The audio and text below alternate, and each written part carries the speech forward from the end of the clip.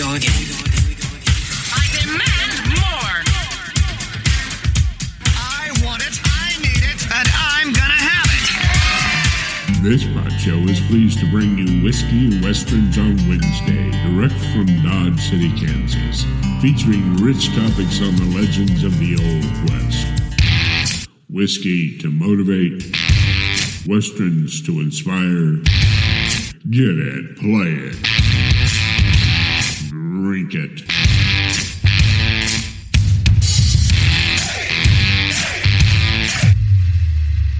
Welcome, everybody, to our very first Whiskey and Westerns on Wednesday pod show. My name is Mike King, and the producer and writer of Wild West Podcast. Today we have with us Brad Smalley, a noted, passionate Dodge City historian, and the narrator of our show. During each pod show, we will be talking about one or more of the legends of Dodge City. We will also take a few shots from one of our selected bottles of whiskey. Brad, welcome to today's show. What do you have in store for us this evening? Well, for lack of anything better, and trust me, there's not much better out there, we're going to start with a bottle of scotch, believe it or not. The Ardbeg 10, aged 10 years. It's one of the Islay Scotches, one of 5 distilleries on the island of Islay in Scotland. It is a single malt. And Mike, I'm ready to pour whenever you are. Oh, I'm ready for it myself. Why don't you get me a little shot there, and we'll see what this Ardbeg 10 tastes like. Well, now, as of course you know, we not the first time today we have sampled this. No, we had a little bit prior to our show just to make sure that we didn't cough when we drank it. It's just a little bit of tasting notes. It's fairly clear for a single malt scotch. It's very light, very almost like a white wine. It is not subtle for all of you scotch drinkers out there, if there are any.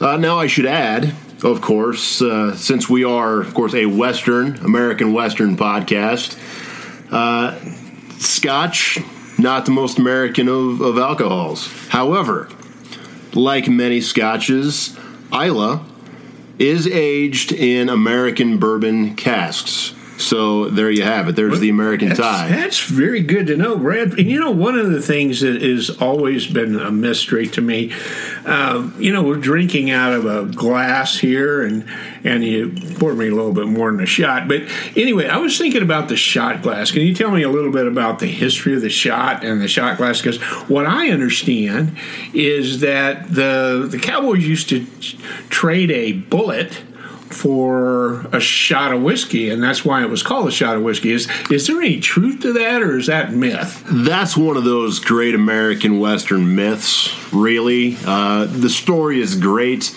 I've used it myself, in fact. However, really nothing could be further from the truth. We've done some research in several different sources. Generally speaking, a shot of whiskey would run you about 2 bits, 25 cents. A specific Dodge City example, when George Hoover opened up the first bar that became Dodge City, he was selling a ladle, whiskey by the ladle, for 25 cents. Now, of course, we have no way of knowing how big his ladle was. No, we don't. But you can imagine a ladle back in those days. Probably more than our standard shot in 2018. A cup of coffee out of that one. Now, the price that we have figured is in the 1870s, 25 cents would have bought you not one bullet, closer to 10. Yeah, okay. So bullets were cheaper then than 25 cents. Well, life is a little bit cheaper than a shot of whiskey, I guess. I guess so. All right. Well, I can tell you that your fact and legend story really does not come close to the sweetness of my first shot of Ardbeg. So I'll beg you for another one. How about that? We've got a whole bottle to go, Mike. Okay, well, I'm going to take another shot of this, and we'll keep on moving here. Okay, one or more questions before we get started on the legendary character of the Old West. Why is peat needed for whiskey production, and how does the smoke flavor come into the whiskey? Well, in that part of Scotland, actually in much of Scotland, one of their biggest natural resources is peat. Okay. Now, peat is it's almost sludge, really. It is decayed vegetable matter that over the course that in the whiskey, or what they use to dry it out. Okay. It is, whereas in many parts of the frontier they would use say buffalo chips to start a fire. Very good. Any sort of natural resource, something that could dry things out. Because this they would use their peat. This doesn't taste grassy at all. Not in the slightest. No. Not in the slightest. What you're getting is the smoke that dried out the barley that they use to make then the whiskey. Much as they would just any campfire. And there are several scotches out there that you can really tell that campfire odor. You can really get that smoke. This is more of almost more of an oily smoke, but that's really all it was used for, is just to dry out the grain. Well, just kind of taking a sniff of this, you were talking earlier that it smelled a little like black pepper. There are lots of different tasting notes. We could go probably another 30 minutes just talking about all the flavors that we can get out of here, and we did that a little bit before we even got started. Before we came on the air, folks. Yeah, we had a nurse with us too, and she was talking about it smelled a little like a Band-Aid. That is not uncommon in a single malt Scotch, especially not from the Islay Scotches. I don't know how else to describe that other than when you first open up a box of brand new Band-Aids, you get that. We were talking also. She was getting some of that ether. Ether was that in the nose or the I get that what you're talking about. I almost got a little more menthol in there, and the more I'm thinking about that kind of Band-Aid, it's almost turning into beeswax. All right, for me. It's getting that. You mentioned the sweetness, and it is very sweet. It's really turning into beeswax along with that fruit. I'm getting pear. Some little pear out of here. Yeah. A little black pepper. Black pepper, lime. I'm just wondering if we're going to need a Band-Aid after we get through with this. But anyway, let's get started with, I just had my second shot of Ardbeg 10. And, so let's talk a little bit about Legends of Dodge City, because after all, this is Whiskey and Westerns on Wednesday, right? It is a city founded by whiskey. We might as well. Absolutely. So we need to maybe bring in some famous character that we know about in Dodge City. Do you have a special character in mind for tonight's show? In fact, I do. Given the nature of what a nice glass of whiskey will do with a group of friends, sort of brings out the good humor in us all, don't you think? Oh, I think so. And if I take one more of these, which I probably will there in a minute, but go right ahead. Tell us about... Well, I'll tell you, nobody in Dodge City, and I do mean nobody, had a better sense of humor than a feller by the name of Luke McGlue. Luke McGlue. Now, sounds kind of like an Irishman. It might have been, except for the fact that he never did exist. Well, I can tell you this Ardbeg 10 exists, and that's Irish. It's Scottish, but close enough. Oh, well, it's a different country then, right? The same so basic maybe he people. was Scottish instead of Irish. It could have been, but the fact remains he was a completely fictional character. Oh, okay. See, now Luke was, to put the easiest spin on it, Luke was the scapegoat for all of the practical jokes that happened in and around Dodge City during that time. Well, would that be because of the whiskey? Well, now, see, as violent a town as Dodge City was in those early days, the boys in town needed a way to let off a little steam. Now, practical jokes, good-natured as they might have been, sometimes things got a little rough. Now, when things start getting rough, you need somebody to blame. Okay. Now, if you need somebody to blame that you can find, that's a bit of a problem, because then you've got the potential for violence. So what they did was they created a feller by the name of Luke McGlue. Now, say dirty words are painted on the water tower, or say your mule gets stolen in the middle of the night, or say a traveling salesman shows up and loses all of his cigars during a showroom. Well, if that happens, you need to find a scapegoat. Well, go find Luke McGlue. Luke's probably got your mule. So what you're saying... Luke was real hard to find. What you're saying is this guy was all made up. Purely made up. Completely fiction. When they pulled a practical joke on a citizen in Dodge City, they just said, who did it? And they named... Luke McGlue. Luke McGlue. Oh, we aren't. Yes. So, can you tell us one of the stories about Luke McGlue and one of the practical jokes? And what year are we talking about? Are we talking about 1872, 1877? Oh, by the late 1870s, he's becoming more popular. Is he becoming popular among a certain group of people, the practical jokers, or who's he becoming popular with? Most of the folks that you've heard of from Dodge City, folks by the name of Bat Masterson, to a lesser extent even Wyatt Earp, Chalkley Beeson, owner of the Long Branch Saloon, these were big players in the Luke McGlue crowd. So they were the practical jokers, the leaders of the town. Were actually making practical jokes on the citizens? Exactly. And then blaming it on Luke McGlue. Luke McGlue. The West never had a greater practical joker than Bat Masterson. So he was Bat Masterson. Wasn't he like a law leader or? For a time in Dodge, he was county sheriff. He was deputy sheriff in the early days, from 1876 on. County sheriff was about the peak of his law enforcement career, but he was out there playing jokes on Bat had a sense of humor like no other. Oh, we are. So you have a particular story you want to share with us about Luke McGlue, maybe Bat Masterson, and a practical joke that he pulled that he blamed on Luke McGlue? There's a few. There's a good many of them that probably we might not want to tell in mixed company. But one of my favorites. Well, wait, hold on just a second. This is my favorite here. I'm taking another shot. Absolutely. This. We've got a whole other bottle to kill.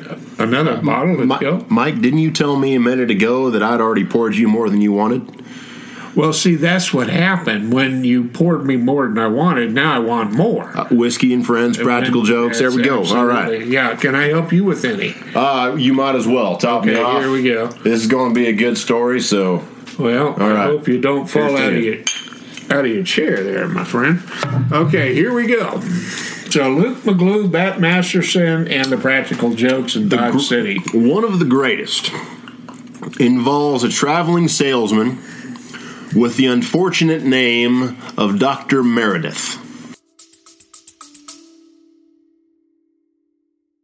My name is Koji. And I'm Michelle. And this is the Japanese America Podcast. So this is where we look at all things Japanese American. We will bring alive the history, culture, and people that make up this diverse community. In this month's episode, we'll examine Koji's unique family history. To help bring this story alive, we brought on actor and comedian Derek Mew. He was reported to be extremely pro-Japanese and anti-American in sentiment. Her husband was taken into custody by the military authorities under a warrant authorized by the Secretary of War. Who was this enemy of the United States? He was my grandfather on my dad's side. To hear more stories about Japanese America, you can listen to this podcast anywhere you normally download your podcast. Well, was he a traveling salesman, or was he a doctor? At that time, you're splitting hairs on the difference between the two. So he was a traveling salesman of a doctor. He was claiming to be a medical man. What he was doing was selling information. Okay. He wrote ahead to Dodge City. And in his letter, he asked if there was anyone in town who might be interested in hearing a lecture on, shall we say, private diseases. Well, would that be something you would be embarrassed about back in those days? Most generally, even then, yes. Okay. Given the leading occupation in many of the saloons and dance halls at that time, private diseases were a bit of an issue. So that would be something that the men of Dodge City would be interested in hearing. Potentially, yes. Okay. And see, even at that time, Dodge City was in the newspapers nationwide. People knew Dodge City. No, Dodge City. They knew its reputation, and this Dr. Meredith thought he was going to solve some of those problems. If nothing else, he could make some money off of these Western Kansas ad sets. Gotcha. Well, Luke McGlue wrote him back a letter and said, Dr. Meredith, I would be very interested in hearing what you have to say. So Luke wrote this letter. Luke wrote this letter. Did he sign it with his name? He must have. But the good doctor believed it, right? The good doctor believed that at least one man was interested, and of course he assumed that once he got there, a crowd would gather, as things are known to happen. So Dr. Meredith got himself on the train and came out to Dodge City. And Mr. Masterson, some of the other leading citizens of the town, they got together and they set him up a little lecture hall in one of the saloons. Was that the Lady Gay Saloon? It was the Lady Gay. In fact, one of the more notorious. We've got a lot of stories about the Lady Gay. We may want to buy ourselves a few more bottles of whiskey if we really want to cover the Lady Gay. That's for episodes to come. Absolutely. Okay, Stay tuned. But right now we're talking about the Lady Gay Saloon, Dr. Meredith, and Luke McGlue and Bat Masterson all being involved in this.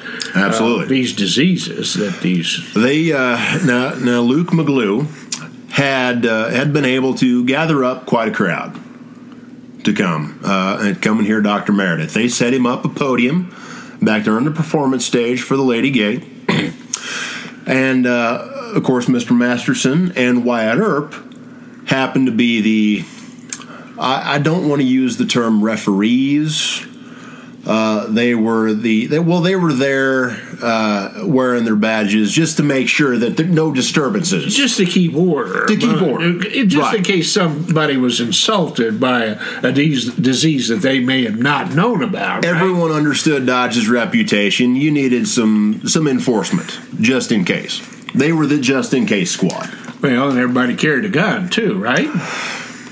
Or did they? Well, they weren't supposed to, but laws were a little bit lax on the south side of the railroad tracks, which happens to be where the Lady Gay was situated. See, okay. Luke was pretty active on the south side of the railroad tracks. I'll say it that way. Well, now, once this crowd had gathered, Mr. Bat Masterson stood up. He addressed the crowd. He introduced Dr. Meredith. And he warned all the boys sitting out there in the makeshift lecture hall, says, pay due respect to Dr. Meredith. So he kind of said, hey, I'm the authority. I am the authority. You respect You don't believe me? Look at the badge. Okay, you folks know me. All right. You know what I want to do. You know I won't tolerate any troublemaking. So don't make no trouble. Sit, mind your manners. Listen to what Dr. Meredith has to say. It'll do you some good. So they just sat out there like good old cowboys. They sat out there, ears open, ready to be entertained, if nothing else.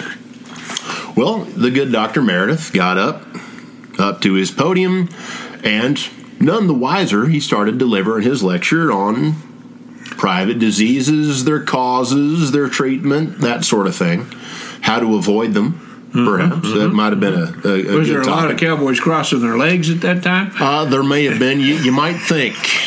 If nothing else, there might have been some.